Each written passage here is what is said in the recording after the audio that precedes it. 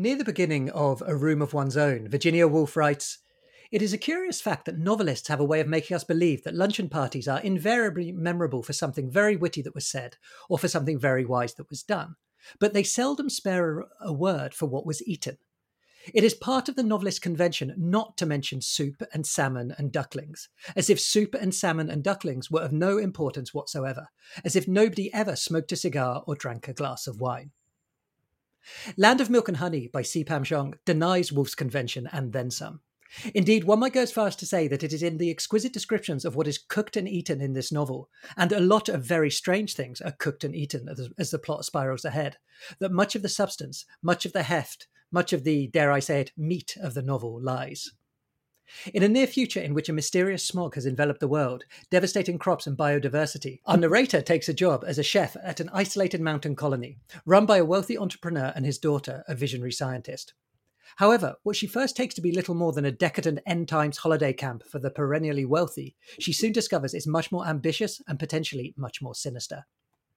Roxane Gay described Land of Milk and Honey as truly exceptional, while the Guardian reviewer called it a rich novel of ideas, insisting on moral complexity in the end times, adding, "It's also a startling prose hymn to food and sex, love and violence, power and resistance." C Pam Zhang, welcome to the Shakespeare and Company podcast. Thank you so much for having me. I'd like to begin. When I was reading this book, I realized there were perhaps two imaginative leaps that took place for you to compose it. The first, I guess, was the imaginative leap into the future, into this climate catastrophe, which I mentioned in the introduction. But the other imaginative leap seemed to me to be into the mind of a chef. Now, as somebody who likes food but is very bad at describing it and talking about it and articulating the sensations it gives me, I was wondering for you whether one or the other of those imaginative leaps proved the more difficult in composing this book. I don't think either was difficult for me, frankly. Oddly enough, I think that a lot of the labels that get applied to fiction are not in the minds of the writers when we're working, right? So I'll address the food first. I have always, actually, no, not always enjoyed food, but for most of my adult life, I've been really curious about food. And that actually comes from having a background as a quite picky and sometimes even squeamish eater. As a child, my family was impoverished Chinese Americans. And so I mostly just ate what was cooked at home, which was Chinese food. And we rarely were able to go out and eat. And when we did, it was usually Chinese food. So a lot of Western foods, especially fine dining Western food of the kind cooked in this novel by the chef protagonist, was out of my reach from a financial perspective and from a cultural perspective. And so it wasn't until I was in my late teens, I think it was the maybe winter of senior year of high school when we had already gotten into college. So it was sort of like this strange dead space where you could do whatever you wanted. And I started reading food blogs, not cooking blogs, but sort of blogs of people who were dining out. And so it was really the narrative portal that brought me to a curiosity about food. It wasn't because I had, seen a beautiful dish pass in front of my eyes at a restaurant and wanted to eat it. It was because I was wondering why people came to that plate, what the chefs were making, why this dish was chosen at this moment and what it represented, right? Food, and I love the Virginia Woolf quote that you just read. Food to me has never just been a set piece. It's always been about what it means and what leads up to it. So that wasn't a very hard imaginative leap for me to take because as an adult, I became quite an interested and adventurous eater, and especially curious about the often unspoken socioeconomic and cultural hierarchies behind the food that I was eating. But yeah, and then back to the dystopian for a moment. I mean, I wrote this book in early 2021, right? When we were in what I'll call the middle of the pandemic, I suppose.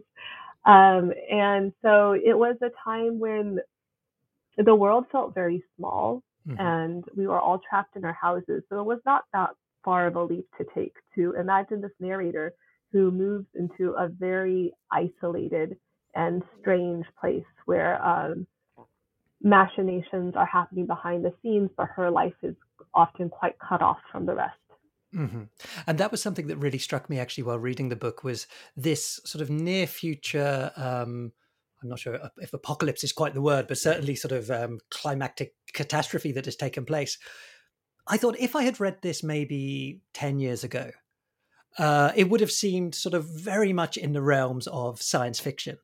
But reading it today, both the what is happening with the smog, and also the fact that these kind of sort of isolated billionaires are forming these these sort of these colonies, or they're separating themselves from the rest of the world, did feel sort of almost depressingly possible and depressingly close to the time we were living in. Yeah, I mean, Elon Musk's SpaceX venture was Hmm. launched in the last couple of years. And yeah, I don't know if I would call it post apocalyptic. I call it sort of right now, plus or minus maybe 1 to 3 years, to be honest, Hmm. because the toxic smog that envelops the world in my novel was pretty directly inspired by the wildfire smoke Mm. that I had been seeing in California and on the west coast of the United States for, by this point, I think 7 or 8 years, there's been a regular fire season. I know that this past summer, that kind of wildfire smoke enveloped Europe. So I think Mm. there are a lot more people who are kind of waking up to the reality of it. But it has been a reality for people in certain parts of the world for quite a long time. And was that the sort of, I guess, the imaginative process that led to the book? You saw this phenomenon taking place, and you then thought about the kind of person whose life that could affect, and that's how the sort of the chef came into being, or was it a little bit more sort of organic and interconnected than that?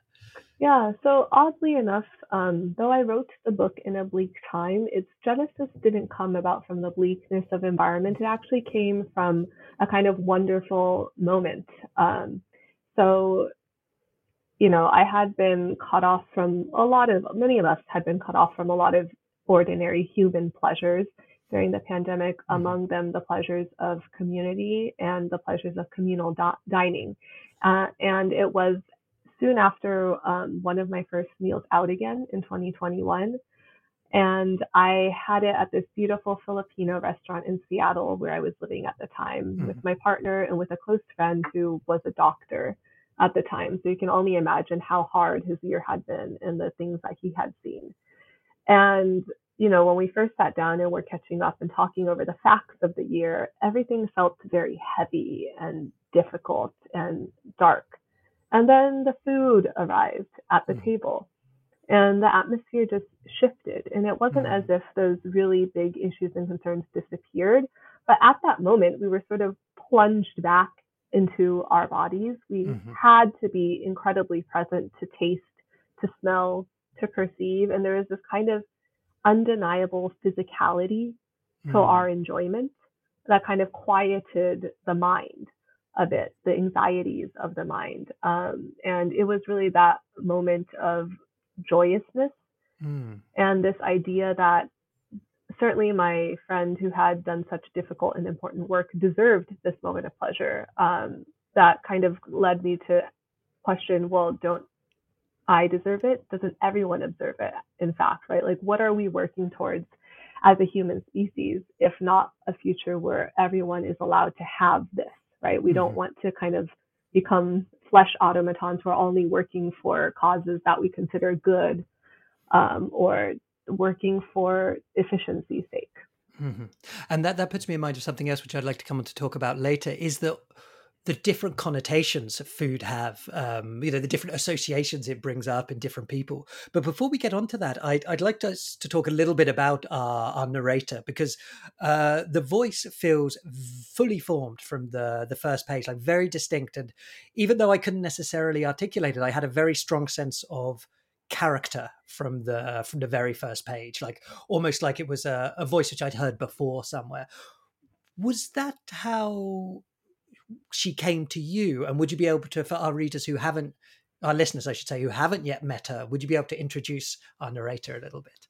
Yeah, her voice came to me first. Mm. A voice always comes to me first. And in this case, it was a voice asking a question of very particular urgency. So our Mm. narrator is a Chinese American chef who starts the novel in London. And she has actually, for a while, been away from home, which is California for her, sort of traveling with this ambition to be a great, famous, Michelin starred chef Mm. of French haute cuisine.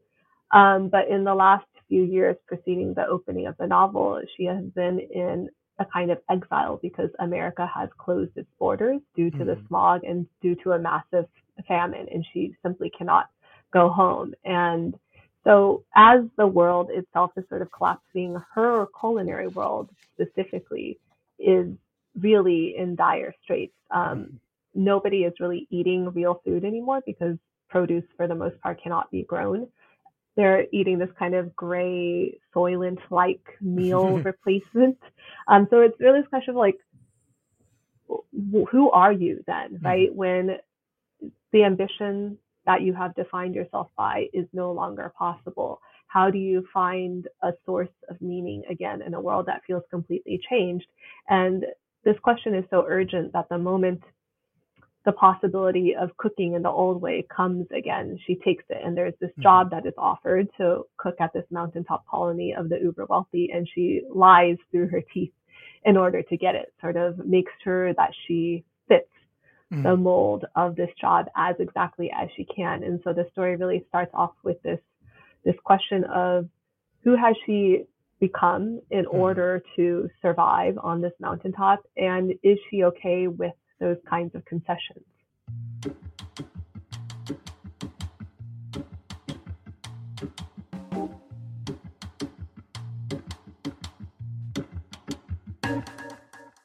On my second pass, I spotted a box behind the kitchen door. Impress me, this note said. Inside were flour, vanilla, eggs.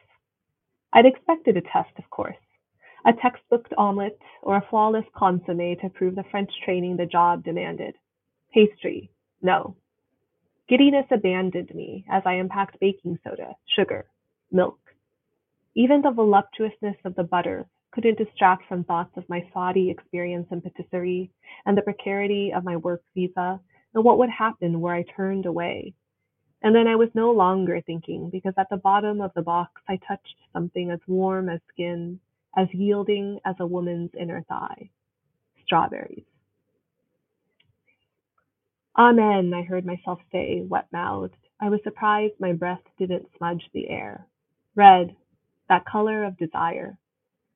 I began again and said the whole prayer, Our Father, through daily bread. Not my words. They belonged to a pastry chef I'd loved, a lapsed Catholic who rediscovered his faith each morning as he fingered the day's shipment of fruit, and forgot it anew each afternoon as we fucked among the butter and jam. He was the first to take seriously my appetites, my ambitions. He never stored a strawberry cold. Close to the stem, he said, closest to the earth. Their perfume is complex, not sugar. Closer to flesh, the flesh of a loved one, not sanitized, not anodyne, but full of many waters. Strawberries in spring, strawberries and musk, strawberries and sex flooded back as I crushed my tongue to sugar. I'd come to that country hardly daring for bitter green, and here, now, this rupturing sweetness.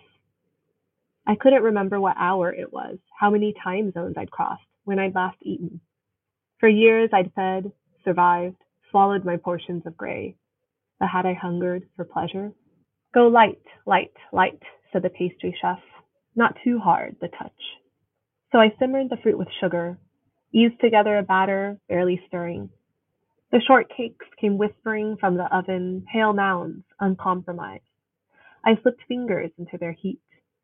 Outside the grass was scant and dead, and below my pane of mountain sky, smog clung to the lowlands like scum on stalk, one unending gray season. But on my tongue it was summer and it was spring, and seasons flourished and vines ran high. Butter and fruit.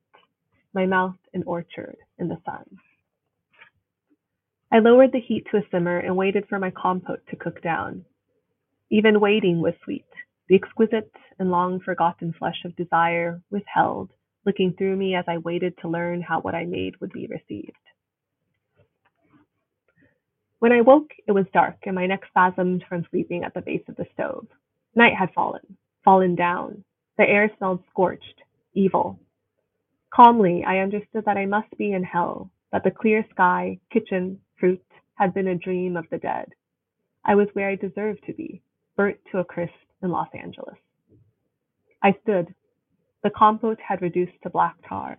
Someone had switched off the stove. My shortcakes were gone, and I stumbled to the door to see a car reversing down the drive. Wait, I called. Wind stole my breath. What do I do now? The car was turning, departing, and suddenly a great desolation filled my lungs, black and stiff, and I lost all sense of dignity as I ran headlong down the drive, screaming as I hadn't screamed when I read the lawyer's letter, loud enough to make my vision flicker as I flung my voice across that strange country. An arm emerged from the car, broad shoulders, a pale suit. My employer, I knew it must be him, flung an object into the dark. It was a shortcake, more pattered down.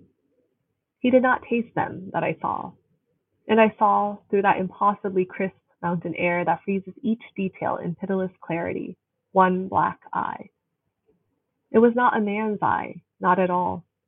It was the eye of a sturgeon or a shark, those deep water creatures of the cold whose forms have remained unchanged for millions of years, static through the fracturing of eons. It was an eye to outlast the end of the world, and I still think of it with amazement. I still think that despite all evidence, an eye like that cannot be kept dead. The car disappeared from view. I fought to breathe. Above me, the first stars were white ashes scattered over the burnt black sky.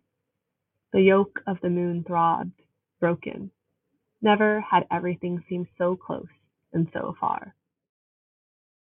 I think that question of ambition is a really interesting one because I suppose one of the faults that sort of speculative or science fiction often has, particularly when it's dealing with some sort of a apocalyptic situation or catastrophic situation, is to kind of assume that that is entirely all encompassing and people's everyday concerns or life concerns are in some way sort of completely subordinated to that. And so there's a moment where you write, where she says, America plunged into famine while my career hung suspended by the sea. And my first reaction to that as a reader, I have to admit, was like, oh, hang on, come on, you're not going to make an equivalence between these two. And then I realized, actually, that is actually kind of the way we do things today. Just because there is this kind of catastrophic situation with the smog, it doesn't mean that there are not going to be young people trying to make their way in the world and people sort of acting as they did before in this kind of radically changed context in a way. Was that for you a difficult balance to strike as a writer, not to get sort of too overwhelmed by the context you created and to keep the character kind of grounded in these everyday concerns? Yeah, I love that you noticed that. I do think that a lot of dystopian fiction seems to me to oftentimes be written from starting from the world and then putting Mm, characters within it. And for me, it was the opposite process. There was this character, there was this voice, and then there was the setting that sort of like spilled out of her. And I don't know that I could have written this book in the same way 5 years ago, but living through the pandemic really radically reoriented my understanding of how humans function in mm, a global catastrophe, right? One of the sort of strangest and most unsettling parts of living through COVID in 2020 and 2021 was this feeling of abstraction to a lot mm, of the misery that was happening. Like it certainly bothered me. I lost sleep over it. I was trying to sort of contribute to relief funds and making mhm, sure I knew what was happening and all that. But at the same time, it felt very, very, very far away. And so, I would bet that if you asked the average person to recall a memory of that time, it isn't like seeing mm. bodies piling up in an ICU unless they were in a medical profession. Of course. It would be being depressed while baking bread. It would Yeah. be having a strange phone call with many technical difficulties with Mm, their mother who they can't see, who's 2,000 miles away, right? There is that kind of odd durability to the smallness of human life, Hmm. even in catastrophe. And I certainly would not have framed it in this way before 2020. And I think one of the expressions I never expected to hear, but I have heard people use, and I think maybe even use myself, is that people, say they've had a good pandemic, and that might be because their conditions were fine and they got to spend more time with their kids or their family than they would have done otherwise from their high pressure jobs or things like that. And I think until you live through a moment like that, it's difficult to make the difference between the sort of the global experience and the personal experience. But what became very clear very quickly in that situation was Yeah, that sort of, different people, of course, were going to have different experiences based on the conditions of their lives. right. And I also think that that points to something that I'm really interested in, which is the fact that catastrophe and disaster are, horrible to live through. And at the same time, they can be these like really sharp hinge moments in our Hmm. lives where, if you think about your friends who during the pandemic in isolation spent much more time, knitting or baking bread or whatnot, who suddenly came out of the pandemic and did not go back to their Hmm. previous lives, right? Because maybe they discovered that, in fact, they did not like going out with their friends almost Hmm. every day of the week. They liked being alone. And so it's also this sort of catastrophe provides this sort of fertile moment for self realization and self Hmm. discovery. And certainly it does so for the chef in my novel in her isolation. And I became really curious about this question, which I think is especially pertinent to women and to women of color and to women working in service positions, which is what do you actually want for yourself when the Hmm. rest of the world is no longer looking and some of the external forces that sort of move you through, shuttle you through everyday life are gone? What do you want? Mm. And do you think for your narrator, because of the context she moves into, which I want to come on to talk about, which is this kind of almost this kind of triangulated situation with the man who employs her and his daughter, do you think that becomes a sense in a genuine choice for her, or do you think she moves maybe from one sort of restrictive situation to another, equally but differently restrictive? Yeah, that's such a great question. Yeah, she moves from certainly from a very restrictive position in this dying world where her career is dying, and into one that this position that at first seems so abundant, right? Hmm. Abundant with crops, with foods, with sort of high cost ingredients and sunlight. But you're right in that even that role starts to chafe at her, right? She Hmm. starts to realize that even this role that sounds so desirable on paper is still some kind of slot that she is Hmm. being forced to fit into in her particular case without spoiling too much of the book. There are assumptions made about her value as an Asian woman, Hmm. assumptions made about her value as someone who has been hired to cook this very Eurocentric, Francophilic cuisine, and she sort of starts to question if those values that she has been brought onto the mountain for are her own. So it is interesting because I think a lot of the book is about identity Hmm. and about sort of trying on different labels that other people put on you, or even that you put on yourself, and sort of coming to define uh, those roles in Hmm. your own terms. Yeah, yeah, yeah.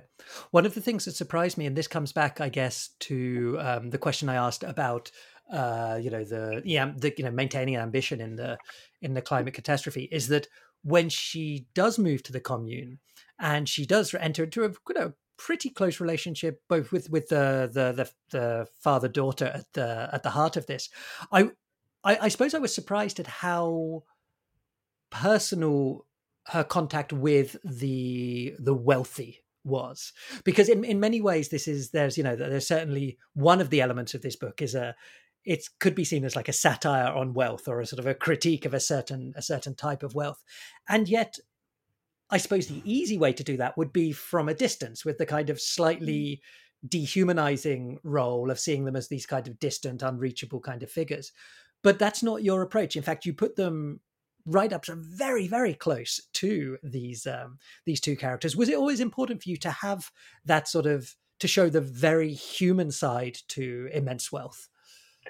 That's a very incisive question because I don't think it was as important to me Mm, at the start of this project. I would say that the first couple of drafts of the novel rendered the wealthy characters as much flatter creations, and mhm, the employer specifically as more of a just a straightforward villain almost. mhm, And that was fine for the first draft, but I do think that for any novel to reach towards the greatness and depth, you can't see any of your characters as less than fully human. mhm, Which is not to say that, I, if they were real, that I would approve of or forgive all the sort of transgresses and the misuses of power that certainly happen on the mountainside.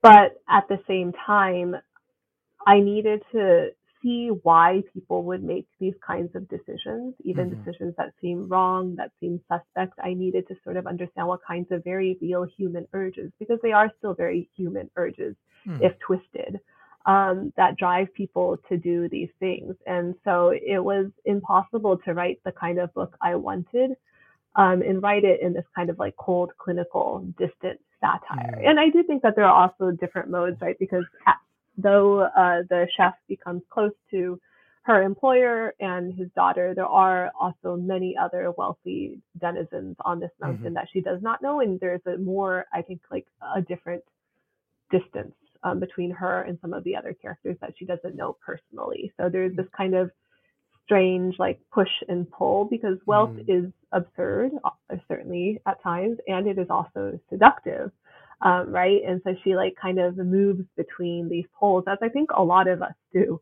Hmm. I, I I like that idea of wealth as being seductive as well, because it's not, certainly not in this novel, not seductive in the way of, like, I guess, the acquisitional way we think of wealth. Like, it's not seductive because of what it allows you to buy, but in a weird kind of way of what it allows you to experience.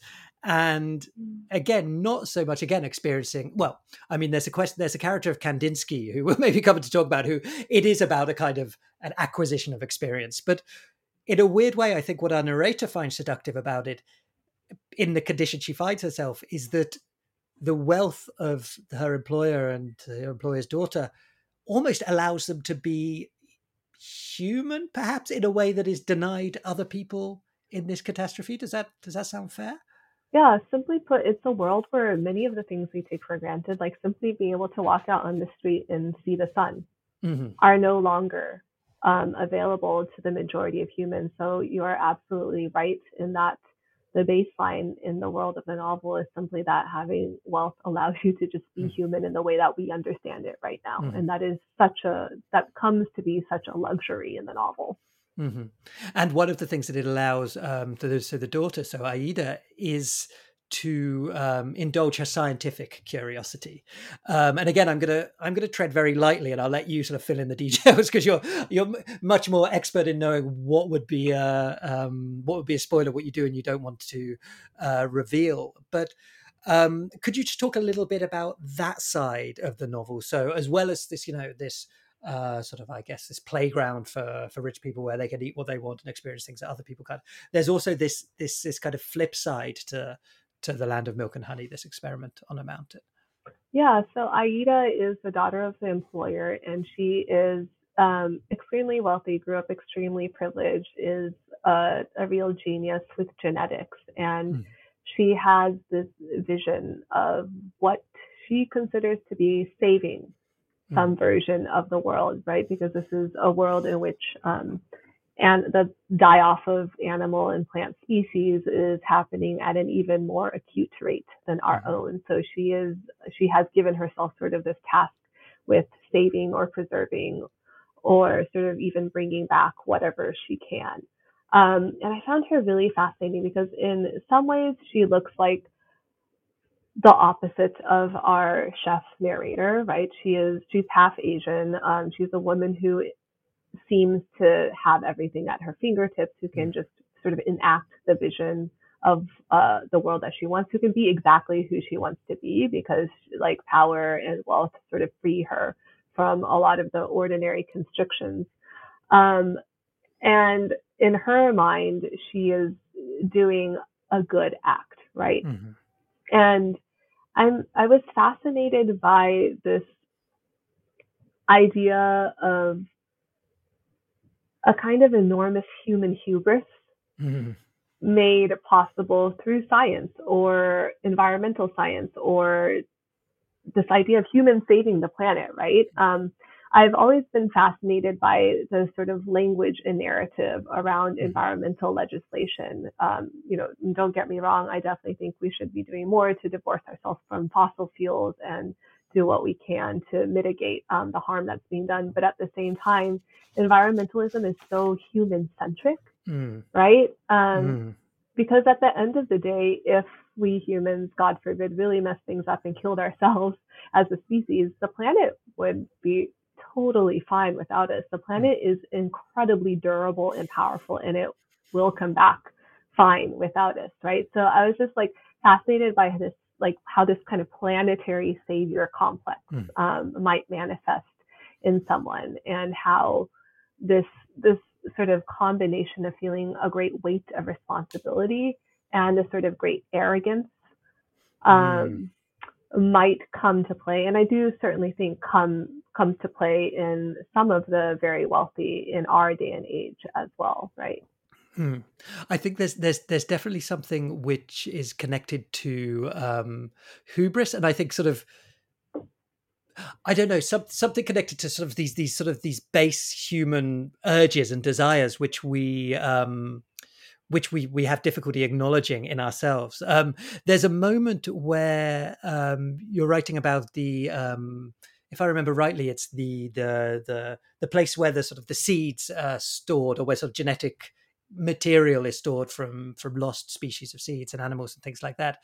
And you're writing about, so you're right, I knew then why the storerooms were guarded as if they held gold or nuclear armaments. They hid something rarer still, a passage back through time.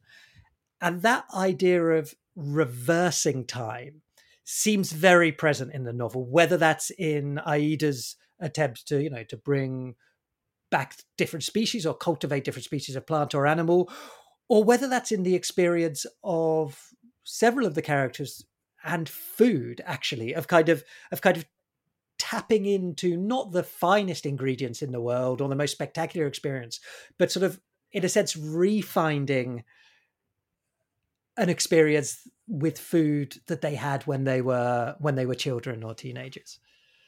Yeah. I have been fascinated for a long time by the sort of powers and dangers of a kind of nostalgia, or this kind of stubborn hold on something that we think is disappearing and that we Mm-hmm. must preserve in exactly that same way, right? I think in the past couple of years, there's certainly been enough talk about the dangers of nostalgia from a sort of race perspective, Mm-hmm. especially in the United States, this sort of desire to go back to like a golden age that was not golden for the majority of the Mm-hmm. minority population. Um, but I've come to wonder about that from the climate change perspective as well, right? Certainly, again, I think that we can all afford to think a little bit more about what we're losing, and not sort of move blindly forward with our kind of level of consumption. But at the same time, if we are using all of our energy, all of our sort of attention span to sort of mourn what Mm-hmm. we are have lost or are on the verge of losing, how much space does that give us to acknowledge what's happening right now and to sort of Mm-hmm. move forward, right? How much space does that give us to see sort of other possibilities that might be opening up as well? Mm-hmm. So in fact, it could even act as maybe an obstacle to finding the solutions to the problems that we have. Yeah, certainly, because I do think the solutions aren't, I mean, at this point, like, we're never going to get back exactly what we had. It's just Mm-hmm. not possible anymore. And if that's the criteria that you're holding on to, it kind of makes progress impossible. It's sort of paralyzing. Yeah, yeah, yeah. But that's the wild thing, and I think that's why this works as such good kind of grist for a novel as well. Is that sort of, in many ways, getting back to that past is what's behind so many great novels. From great stories, from Homer, right up to now. This desire to return to some sort of feeling of home, I guess, Mm-hmm. is so overwhelming in the human spirit, but perhaps, perhaps more destructive than we always allow. Yeah, Um, it's a difficult concept. That sort of idea of like, can you go home again? mhm, And increasingly, I've come to believe that you can't, or that home is something that will continuously be redefined. mhm. Concerning, I'd like to just come back to the subject of food because I thought when I write about something, I kind of feel that I come to a different understanding of the thing I'm writing about through the writing, and often when the piece is finished, I'll have a sense of, oh, I didn't realize I thought that, or I didn't realize this subject matter contained this within it. As I was reading Land of Milk and Honey, I was writing down sort of in my notebook all the different sort of connotations of food. So there are connections between food and sex. There are connections between food and religion. There are connections between food and love. There are connections between food and death. There are connections between food and loss. There are connections between food and home. And I think I probably stopped keeping my list at this point. Um, I think one thing that highlights is just how essential food is, because all of these connections you draw rang true. But I was curious to know, did you have this understanding of food as being such a container for our lives when you set out on this novel, or in the writing, did you come to understand the importance and the centrality of food much better? That's such a good question.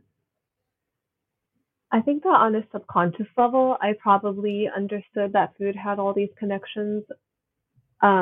Eating has always been, for the last decade or so of my life, has been the sort of easiest way to shake off all of my concerns and just like live in my body and inhabit my body. And Mm-hmm. that in that way, I think that food often functions as this like portal Mm-hmm. to your innermost needs and your innermost self, which is why it becomes associated in the novel with all these like really powerful concepts like grief and love and home and death. Um, but I would say that writing the novel did certainly reconfigure my understanding of food. The way it changed the most was in my conception of food's value. Mm-hmm. I would say that the chef cooks this Franco philic European hot fine dining food, Mm-hmm. and at the start of the novel, she really believes that that is sort of the pinnacle of cuisine. That like if you were to create the perfect image of a perfect meal, that is what it would look like. And that's a cultural hierarchy that's embedded within most of us who live in the Western world, right?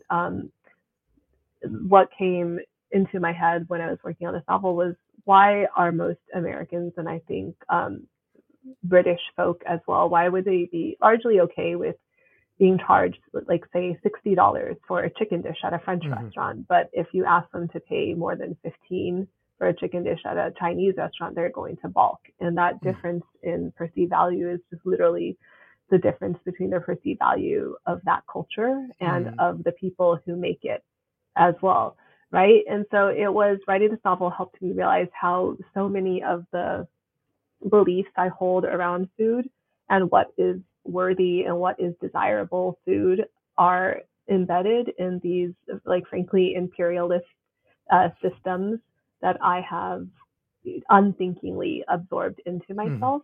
And so to me, my definition of food that has value became food that really has emotional value, right? Mm-hmm. And certainly you can find emotional value in like a beautiful fine dining meal. Like one of the most transformative meals I had in my early adulthood was at a Michelin starred restaurant called Atelier Crème Mm-hmm. in San Francisco, where the chef, who is French, she's a woman, literally sort of writes her menu as a poem. And it's like a paean to the artistry of food and that kind of like sensual and intellectual experience. And that's one kind of experience I value. but I also equally value the experience of eating, frankly, like kind of bad food that's Hmm. made by my grandmother in a very, very particular way, because I can feel her care. I can feel her intentionality behind it. I can feel how it evokes so many memories for me. Hmm. And so writing this book really shifted my relationship with most of the food I eat. I think I eat much more mindfully Hmm. despite the, dollar value of what I'm consuming. And I eat with just like a greater desire to have like the entire spectrum of food Uh-huh. experiences. Like I don't beat myself up for the days when, dinner is like a bag of chips. I'm like, okay, this is what I needed today. And the bag of chips is giving me something. Hmm. On that idea, I guess, of kind of perspective, it brings me to the thing I'd like to finish on, which I'm going to tread carefully because I don't want to give any spoilers, but it's also apparent from the first page that the narrator is looking back on this experience that she is talking about from quite a distance. So even though we don't know if the ending is a happy or a sad one or anything like that, we know that at least she has continued to survive in a world, you know, let's say several decades, perhaps beyond these events.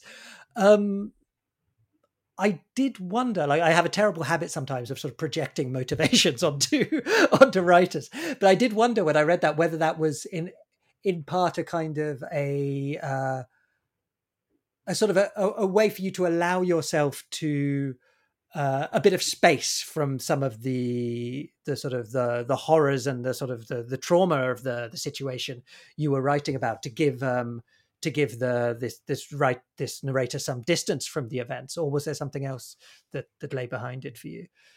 Yeah. So one of the books that inspired at least sort of the beginning of the novel and the way I put it together was The Lover by Marguerite Duras, which Of is course, yeah. told similarly in a framed perspective of an older woman looking back on a really transformative year in her life. And along with the Duras, I also found myself reading during the pandemic a lot of biographies of women writers and artists. And I think that quite simply, I needed reassurance and I needed proof that these women could live through immense difficulty, war, heartbreak, loss, and come out of those hard times making wonderful art. Not Mm, exactly of the time, but that those moments of difficulty could be fertile in their own ways, that you could survive them and then thrive. Um, and so that framing was really important to me in this novel. And I think that also providing that framing allowed me to have that year that's told as a memory to be even more hyper saturated with mm, emotion, and that's also a cue I took from The Lover, right, where you have the sort of comfortable understanding of the reader that this is a framed perspective, but then mm, because of that you're able to go even more extreme into mm, the emotional highs and lows. I think there's something really beautiful about telling a story in the retrospective, because we all know that we're not sort of accurate stewards of our own memories, right? We sure, all yeah. we don't forget, we don't remember everything well. What gets filtered out with time is anything that didn't feel important. So you Mm, remember all the exquisite emotional highs and the ecstasies. You remember the most devastating lows, and anything that's not important to you just disappears. And so there's like a really beautiful, concentrated quality mm. to memory and to a story told through memory that I wanted to access. I really wanted the reader to feel like they were plunged right into the heart and the body of this narrator during this intense period of her life. And I can say we definitely feel that. Land of Milk and Honey is, of course, available from Shakespeare and Company. We have piles of it downstairs in our bricks and mortar store. We also have it available from our website, and of course, you can pick it up on both sides of the Atlantic from your local independent bookstore, wherever that may be. All that remains for me to say is, C Pam Zhang, thank you so much for joining us today. Thank you. Thank you for listening to the Shakespeare and Company podcast. If you've enjoyed this conversation, it would be great if you could help us spread the word by reviewing or rating us in your favourite app, or just by sending the link to your friends. And don't forget, if you'd like even more from Shakespeare and Company, you can subscribe now through Apple Podcasts or Patreon for just €3 a month. Links to both are available in the show notes to this episode. Production of this podcast is all done in-house here at Shakespeare & Company, Paris. All music is by Alex Fryman, whose album, Play It Gentle, is available to buy or stream wherever you listen. We'll be back soon. Until then, take care, and thanks again for listening.